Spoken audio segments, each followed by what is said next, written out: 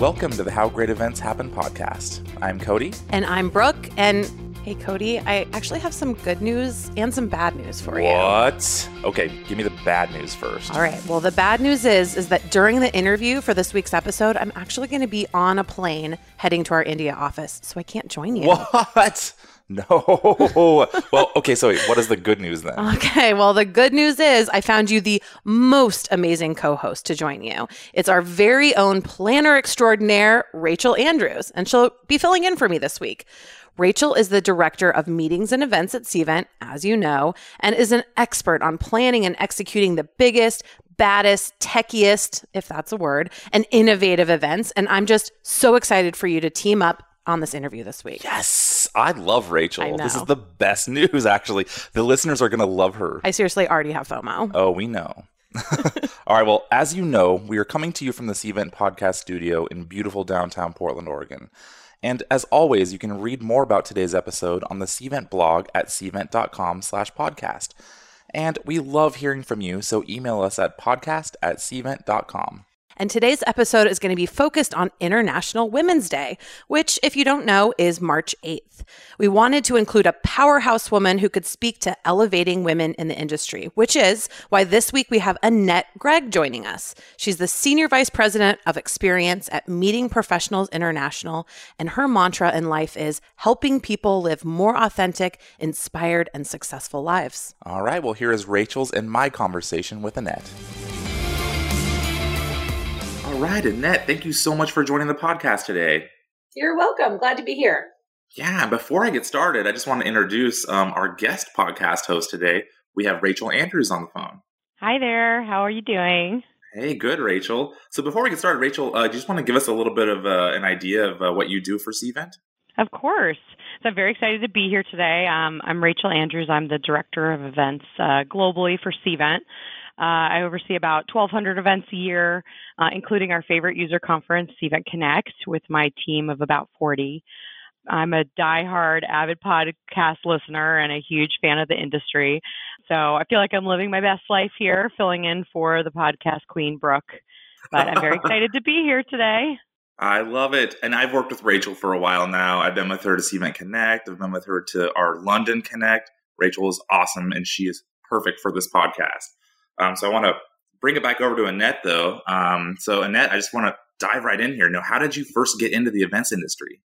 Well, not unlike many people's stories. It was kind of happenstance. So I was a poli-sci major, actually, at the University of California at Berkeley, and thought I wanted to be a politician and save the world. And I was living in D.C., working for a congressman, and a friend of mine said, "Hey, you want to come over and sell exhibit space?" And I said, "What are you talking about? Still an exhibit space?" And he actually worked for a trade association. My first job in the industry was with the Food Marketing Institute. It was a 36,000 person trade show, and I sold exhibit booths for that trade show. And 1,200 exhibitors, such a great way to cut my teeth in the industry. I love trade association work, and that actually got me traveling, of course, and what 23-year-old doesn't love to travel, so did a whole bunch of traveling with FMI as well. But really, my journey has been pretty varied in the industry. I mean, I've had jobs on the couple of associations. Of course, I'll end with the one I'm with now. But I've worked as a corporate planner. I've worked in the nonprofit sector, and then I really jumped back and forth between planner and supplier too, which I think has been really great for just my learning. But my current role, and my favorite role yet, I have to say, is Senior Vice President of Experience for Meeting Professionals International. And MPI has been my professional home since 1996, and so it's really fun to work for the association that I've been a member of, and I was on the board for the last 5 or 6 years. So I just have a deep passion and respect for MPI and what it's done for me personally, and what it does for so many people in our industry. And so my current role, I oversee 3 divisions, which one is the education through the MPI Academy. The next one is the events team. And the third division is what we call member or community engagement, but it's all of our chapters and our larger communities and vertical special interest groups. So keeps me busy, but again, it's just a joy to work for the association. It's been a ball. Wow. That's a lot. That's a lot of divisions to manage and a lot under the title. I was going to ask, VP of Experience sounds like such a fun title. And, it's great that you could give back to an events industry that's kind of given you so much. And I feel like kindred spirits in that. What kind of inspires you daily? What inspires you in the events industry? Well, the longer I'm in this industry, the more I see the bigger picture of the true value of getting together live. I think that when you think about people and communities and dynamic relationships, the best things are done when we are face to face with each other and we can really bond as humans. And our society can be pretty polarized when it comes around politics or even, country lines and divisions and countries wanting to exit, from other alliances. And I feel like with all that polarization that we can feel, and really as much as we're all working remote now and working behind screens, and we have these large, huge social communities, but they're really all virtual versus social in social media. But so I feel like it even more now is the need to get together live and really break down those walls just as humans. I think that that's the kind of bigger picture driving force that keeps me in this industry, is that I really just believe in the power of getting together. Yeah, I do too. I know that I love having the ability to have virtual meetings. It makes a difference, really, but those face-to-face interactions are really what the most valuable part, really, of any kind of interaction in the events industry. I would agree with that. Yeah, we've been saying for years the power of live events. It's just nothing really replaces that, and the sense of being together and learning together too. When you're learning on your computer alone, it's sometimes challenging. But if you have kind of a team around you or a community supporting you, for sure, live events is the way to go. Absolutely. And the more about neuroscience and how the brain works and how, mind, body, and soul is all really connected, you see why that makes more sense. The brain ignites differently when you have these different kind of interfaces. So it's pretty cool. It's backed by science in so many ways. Yeah, I think about just like body language and other things that you really don't pick up on when you're just having like a conference call. So, but, I was digging around a little bit and I saw that your mission in life is helping people live more authentic, inspired, and successful lives. I want to know, how did you land on that? Oh, I love that you found that. So I had an interesting pivot in my career, and I really, really became interested in women's issues and just helping elevate specifically women in the workplace, but really all people.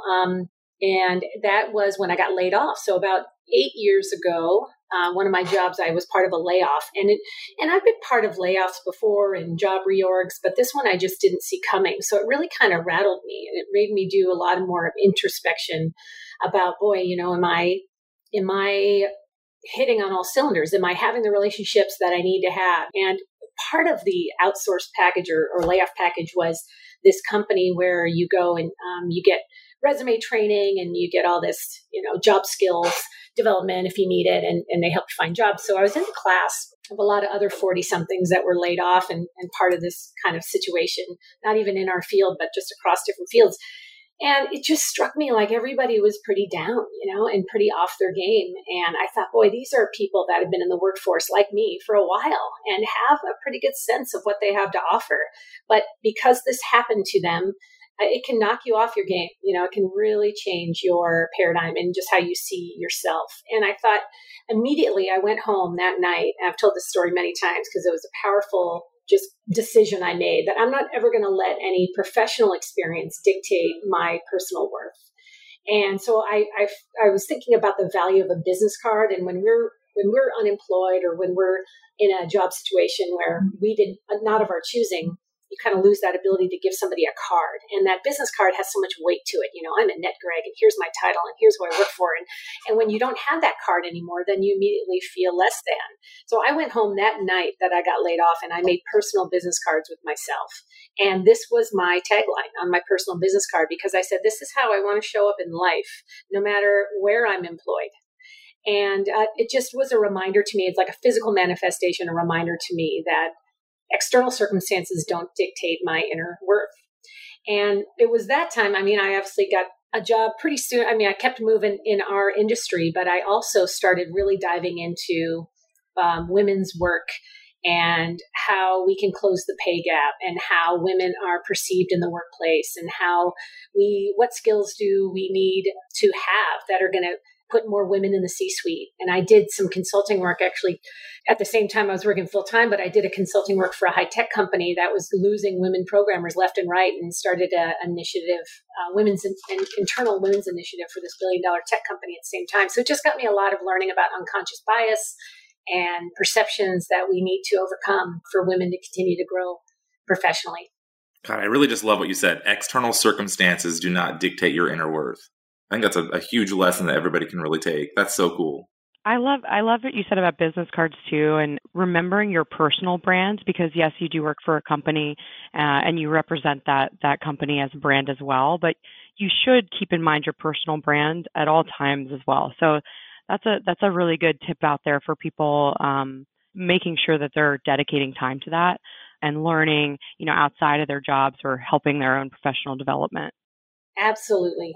Because at the end of the day, we always hear this little phrase, but what do we want on our gravestones? It's not that Annette Gregg was a really hard worker. I wanted to be, that I gave back to the pot of life, to my husband, to my son, that I was a good friend. I mean, that's the stuff we want.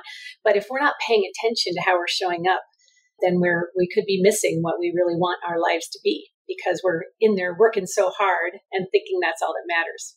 So I'm going to go off script a little bit here. I am very curious to know, how do you balance it? You're obviously very successful in your career as a businesswoman, but with this kind of reflection on your personal brand, how do you kind of balance doing an exceptional job at both? How do you be, badass in the business place, but, also this person that's paying attention to their personal relationships and keeping that in mind as it relates to business? Well, thank you for asking. And that is one of those questions, right? Like the work-life balance challenge in our field, especially, that kind of ties into this other question you and I were talking about too. Is there somebody impactful in the events industry that influenced me? And I remember one of my early jobs in the industry, and the owner of the events meetings company that I worked for at that time, her name is Terry Brining. She's continued to be a dear friend and mentor, but I was starting my family. I was newly married and wanting to have kids, and just trying to figure out I was an early meeting planner, so I was on the road all the time, doing a lot of pharma and everything. And she said, hey, you can have it all, just not all at the same time. And I thought that is a really interesting way to look at it, because, when you're fresh out of college or maybe ramping in your career, you're just on, you're going 1,000,000 miles a minute, and you're excited by everything. Everything's exciting. You want to take every opportunity that comes to you.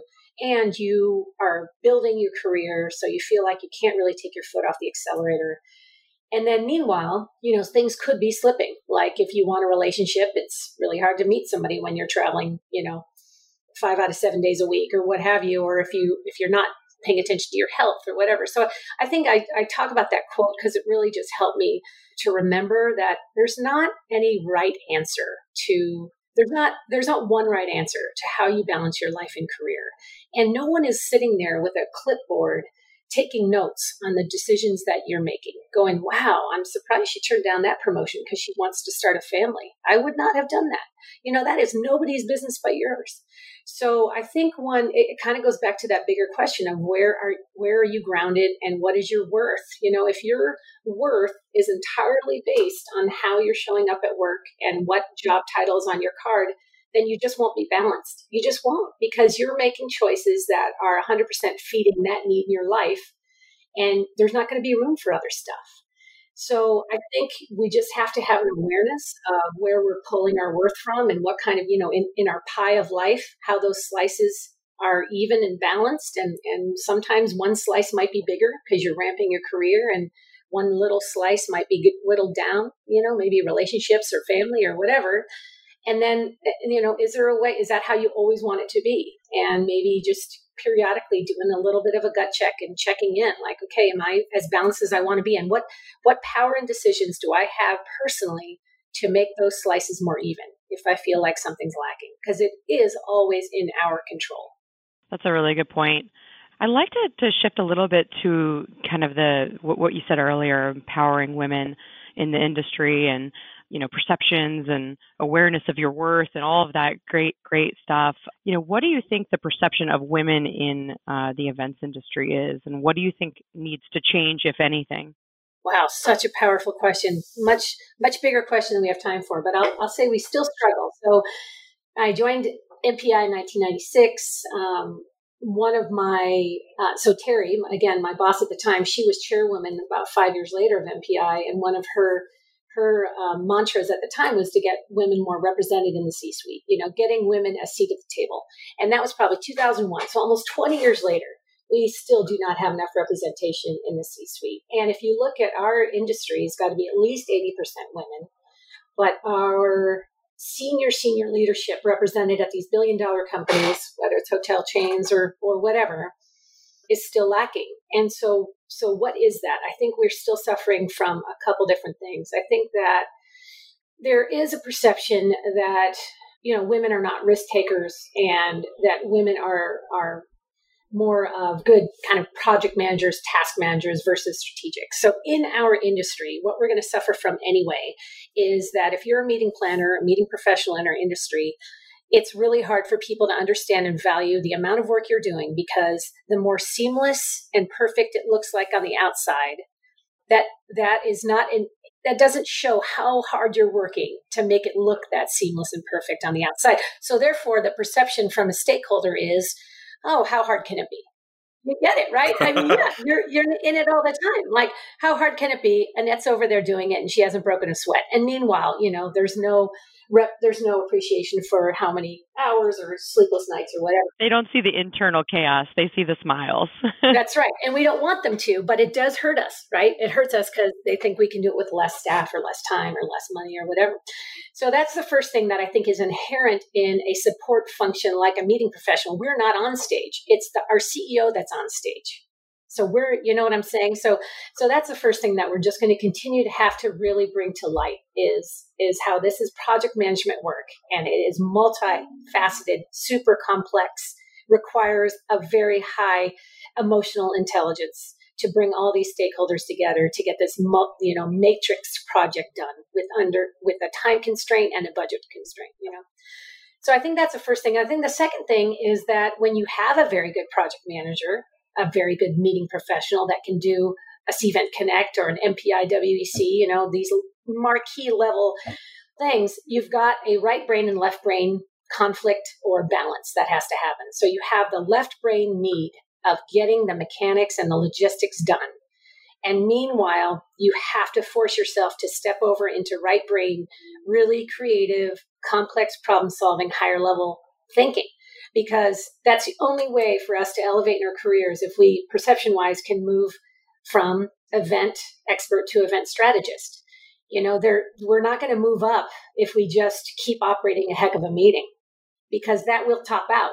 We need to, if we're going to keep moving up, I know you may not want to move up. Maybe that is whoever's running that meeting, that's where she wants to finish. And that's fine too. That's all. I like doing, creative things daily and project management as part of your role. And that might be it.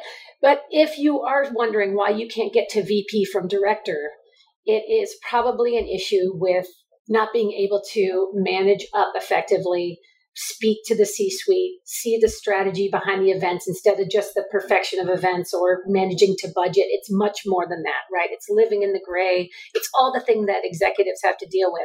And that can be a very hard jump sometimes to go from director to VP. I just, use that as kind of a bridge, but going from doer to really strategist, that's a hard jump for folks in our industry if they're not paying attention to it and really flexing that muscle. And intentionally gathering the skills they need to make that leap. Yeah, it sounds like the biggest problem maybe is just going from doer to strategist. But I want to ask you, what do you think is the biggest misconception out there that's related to women in the events industry? Well, I think, women really are very, very good multitaskers, and that's probably why they tend to be better or more represented in our industry as far as on the planner side. I think that one of the misconceptions is they can't go to strategy, or they can't be risk takers, or they're more planners, so they can't even do sales. We tend to get boxed in our industry, or frankly, that they're a planner, so they could never be a supplier.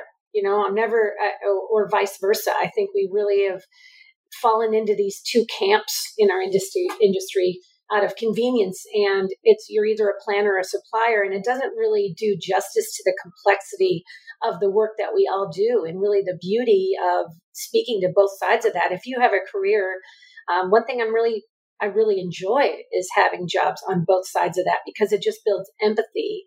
When you're on a planner side, and then you can jump over and now you work for a destination management company, or you work for a CVB, or a DMO, or even a hotel. Well, you have more empathy for your clients because you were in their seats. So it just kind of, it just helps understand both sides. And then you can move back over to planner and you understand what drives profit margins with a venue, and why, hotel contracts look the way they do, because you sat in that seat before. So I think that's just one of the misperceptions, I think, is that you get boxed in one side or the other.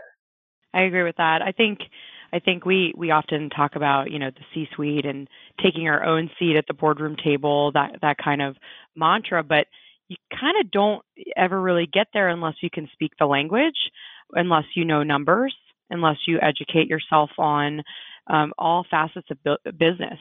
And I would say that, for my personal opinion, is that event planners are pretty close to CEOs. We work with every department most times.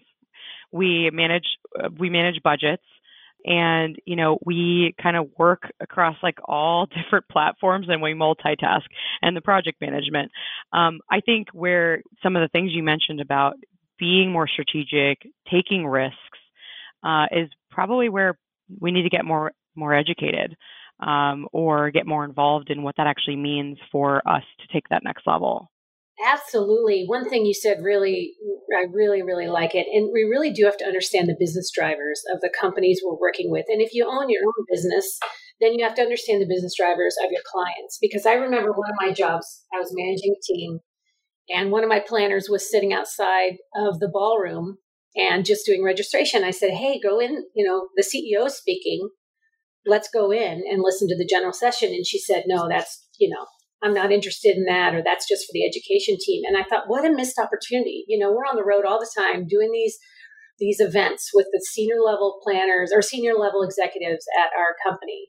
And my team is not interested in hearing what keeps them up at night, then we are not going to be able to connect the dots of why my meetings matter to that corporation, and why I need more budget, and why getting people on the road all the time is going to move the needle.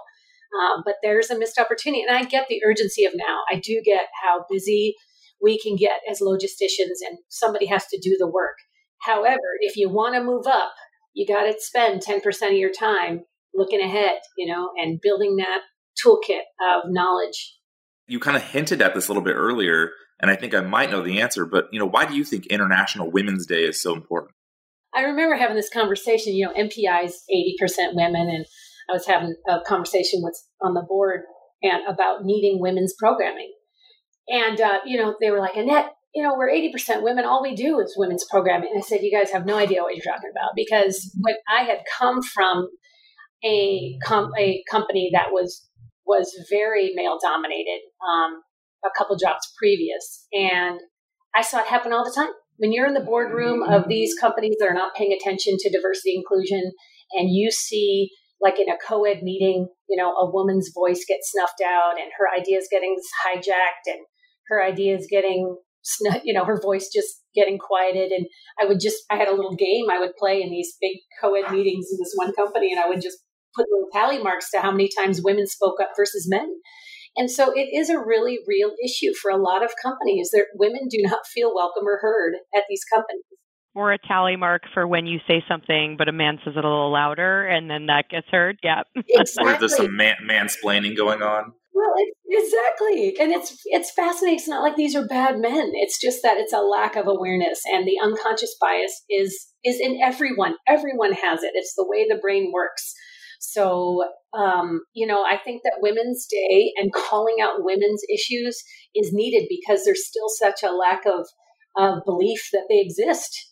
Haven't we gotten past this now? Women's rights, we handled that back in the 70s. And, we know that there's still such a disparity. And again, until you've lived it, I think I had gotten pretty lucky most of my jobs in my career with great women leaders and men leaders too. Just always felt like my voice was heard until this one company. And I thought, oh, there it is. There it is. And I get it now. Yeah. yeah. And so I think you just have to fight the good fight. If this is what I'm passionate about, and I raised my hand enough in these settings to say, hey, this needs to change, because it was the hill I was going to die on. And, we launched a lot of initiatives because I wouldn't give up on that. And I'm very proud of that. We launched MPI Women, and we have women's curriculum and women leadership. And I just want, people to find safe space to come and feel like they're valued and heard. And for me, it's about doing that for women in the hospitality and meetings industry. That makes total sense. I know you're a pioneer and have been ranked as a change maker in the past, and I'm very curious for others, because there are a lot of champions for women in leadership in our industry, but I feel like sometimes we get lost in the how do we do it part. How do we empower? How do we elevate? And I'm curious to see how kind of you've helped lift other women up, like any personal stories that you have. I've heard that you're very good at it in the industry, and I'd just love to hear a little bit more about that. Oh, well, thanks for asking that. So after the same layoff story, within 3 months, I had launched a women's conference. So I realized that for me, so now I'm 50. At this time, I was early 40s.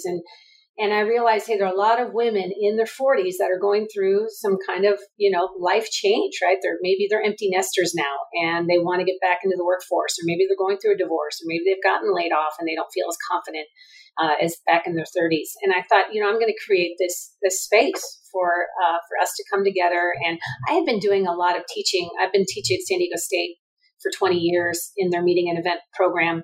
So a lot of my content from that is about just general professional development, a little bit about self-branding and powerful communication skills and work-life balance. And it tends to be mostly women that I teach to. So I already had this baseline of content, and I launched a day-and-a-half conference, and I've had called Rise Up. And men are welcome, of course, but tends to be mostly women, and really helping women find their voice and get their feet under them again after going through some times of self-doubt. So I've had 3 of those conferences. And then, specific to our field, our industry, I remember this one story. We had a board meeting and for MPI again, and we had one of our younger board members. She was new, probably her late 20s, and it was her first board meeting. And I think she was on a 1-year term. Most of the terms are 3 years. Sometimes you get asked as 1 year because you're filling a gap. And she was really, really quiet that first board meeting. And I pulled her aside and I said, look, you have a voice. You have gotten on this board for a reason. We want to hear your voice, and you have one of 4 shots, to make. We only have 4 board meetings a year. So, you've got to speak up and don't be afraid. And so I think that really helped her just feel like she had more to say than she thought she did. Yeah, more like empowering feedback and more constructive ways to elevate yourself. Absolutely. And so I just tend to do that for a lot of women that I feel like are holding back, is just encourage them to find their voice, because what they have to say is worth hearing. I think it's interesting because, International Women's Day is very important, but every day should be a focus for that, for sure. So now, Annette, you mentioned earlier too, like that men should be getting involved, but this is part of like my challenge is that I know I want to get involved, but like, how can men help women in leadership? Like, what can we do?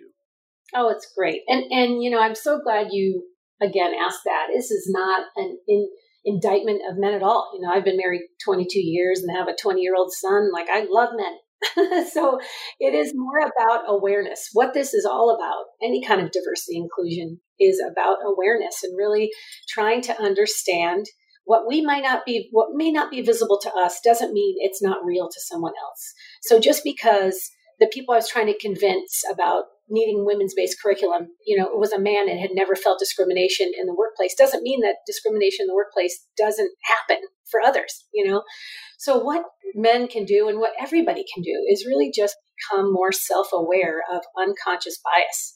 And there's there's 2 things. So that'd be my first suggestion, is just learning what unconscious bias is and how the brain works and how the brain makes very quick split decisions, and understanding what our own biases are. And there's a really good, Facebook has done a really nice video series that they've made. It was for employee training, but they've made it live to everybody. So if you just Google, Facebook video series on bias, they do a really nice job in just breaking it down to like normal speak.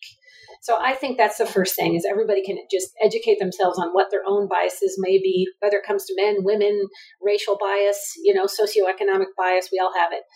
And then secondly is just be the champion of someone that is on the fringe. So, if you're in a setting and you hear someone's voice not being heard, whether it's a woman or whether it's an introvert, we're all type A's in this industry. So the poor quiet people in their industry don't have a chance. They just get they get talked over all the time. So I think we can just all be champions of that voice that's not getting heard. And like maybe you're in a meeting and it's just as easy as saying, hey, I haven't heard Rachel speak yet. Rachel, I'm curious about your views on this. And it's not that hard, but we have to be intentional about it. It's just making sure that we're all equally heard. I really love that a lot. And I just feel like just doing a small part is really going to make a huge difference from all points of view. Seriously. Well, Annette, this is so awesome. I love having you on here. I have to go to my favorite question I ask all of our interviewees. If you had to tell our event planners one thing to either do or be thinking about when it comes to inspiring the next generation of event planners, what would that one thing be? I am a big fan of giving freely, and it's really served me well my whole career. So whenever I've had connections that I could make for someone, I just do that. I don't think about what's in it for me. I don't think about, hey, now this person owes me a favor. I just make a lot of connections. If I have information that I've found that is really useful, or it's reminding me of a conversation I've had with somebody the other day, I'm going to send that article over to them. Doesn't mean I'm not going to think and not going to follow up with them later and ask for something in return. I just feel like that, if that's a mantra of ours, like let's give freely of our time. When I do a lot of resume reviewing. I do a lot of 10-minute phone chats with people trying to get into the industry. And I just think that kind of benevolence, it just comes back to you tenfold. And that's a mentality that I think will get you really far in this industry. Got to get your events industry karma. There you go. Store up the bill. That's it. That is it. I love that advice. And I think that, giving credit where credit's due is so important. A lot of what event professionals do is a little bit thankless. So you're so right about elevating and kind of empowering that way, but giving freely is really important and a great way to phrase it.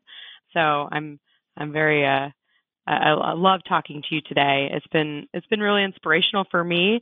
So I guess you are inspiring people and helping them live successful lives still as your personal brand throughout. It's the perfect episode for Rachel to be on, I think. Yeah. I know. Rachel's an event professional. I love it.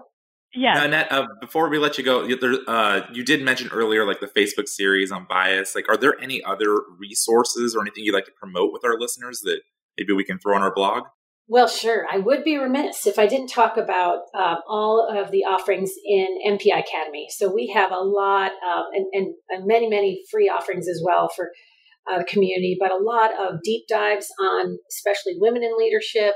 We have a session on moving from event planner to event strategist. So we have all this content that I've been talking about today. We have a really robust library that's open to non-MPI members as well. So just check out the MPI Academy. That'd be my big plug. Awesome. So for our listeners, we'll go ahead and throw that in our blog. But Annette, this was such a pleasure. Thank you so much for joining us today. Thank you so much, Annette. It's been an inspiration. Thanks for all you guys are doing too. Wow, what an incredible conversation with Annette. I have to say, my favorite part was when she mentioned the quote, "External circumstances do not dictate your inner worth." That's just such a powerful statement because, I love the story of when she, unfortunately got laid off, but she didn't let that really affect her. And she still went and made her own business cards and put her own personal mantra on there. It's really inspiring. So, Rachel, how was that? It was your first interview. What stood out to you? Oh my gosh, this was such a fun interview. I agree with everything you said, Cody. I think personal brand is so important, and the fact that she kind of rose up from the ashes, Phoenix style. I love that. She was so passionate and uplifting. I think we could all learn a lot from Annette. I definitely think we all forget to build each other up and empower each other daily in the industry. So definitely taking that as a takeaway for myself personally. I definitely loved, as you guys could tell, the give freely portion and giving credit where credit is due, but also trying to help with some of the misconceptions in the industry, trying to rise above, speak the language, etc. So basically the entire podcast, I was just thrilled with talking to Annette today. And, here internally at Cvent, we're very excited for International Women's Day. We have such a fun and organized women in leadership group here at Cvent, and doing a lot for our personal community here. And also externally, we have our Women in Leadership track at Cvent Connect, which I highly recommend you checking out if you want to head over to cventconnect.com for more details. And also to get more episodes and exclusive content, you can head on over to cvent.com/podcast. That's right. And as always, we would love to connect. So you can find us at podcast@cvent.com. Rachel, thank you so much for being my co-host this week. It was a pleasure. Hope to have you on again. It was so much fun. Yeah. All right, everybody. Well, thanks for joining, and we'll see you next week for another great episode.